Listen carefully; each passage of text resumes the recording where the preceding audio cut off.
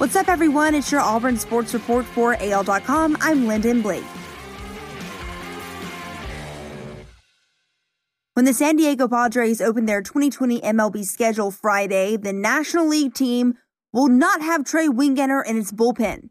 The former Bob Jones High School and Auburn standout had Tommy John surgery to repair a tear of the ulnar collateral ligament in his right elbow on Friday. The procedure will cause the pitcher to miss the 2020 season and likely will affect Wingenter's status for 2021 too. Tanner Burns has signed with the Cleveland Indians after the American League team selected the former Decatur High School and Auburn standout with the 36th choice of the MLB first-year player draft June 11th. The pitcher signed for a $1.6 million bonus, MLB.com reported. "You don't see the Indians going out and buying players," Burns told reporters on a conference call after he was drafted. "They must be doing something right in seeing guys they draft and getting them to the big leagues." The SEC announced Friday the conference will honor the scholarships of student athletes who elect to not participate in sports during the fall 2020 academic semester because of safety concerns related to COVID-19.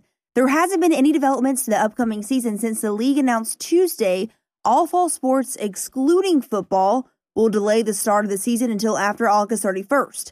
Commissioner Greg Sankey has said in the past week a decision on football would come later in July. A decade ago, Florida had Mike and Marquise Pouncey. Now Alabama will have its own set of twins along the offensive line. Tommy and James Brockmeyer, two of the top-ranked offensive linemen in the 2021 recruiting class, committed to the Crimson Tide Friday via Twitter. Tommy and James, who had LSU and Auburn as their other finalists, are both now bound for Alabama.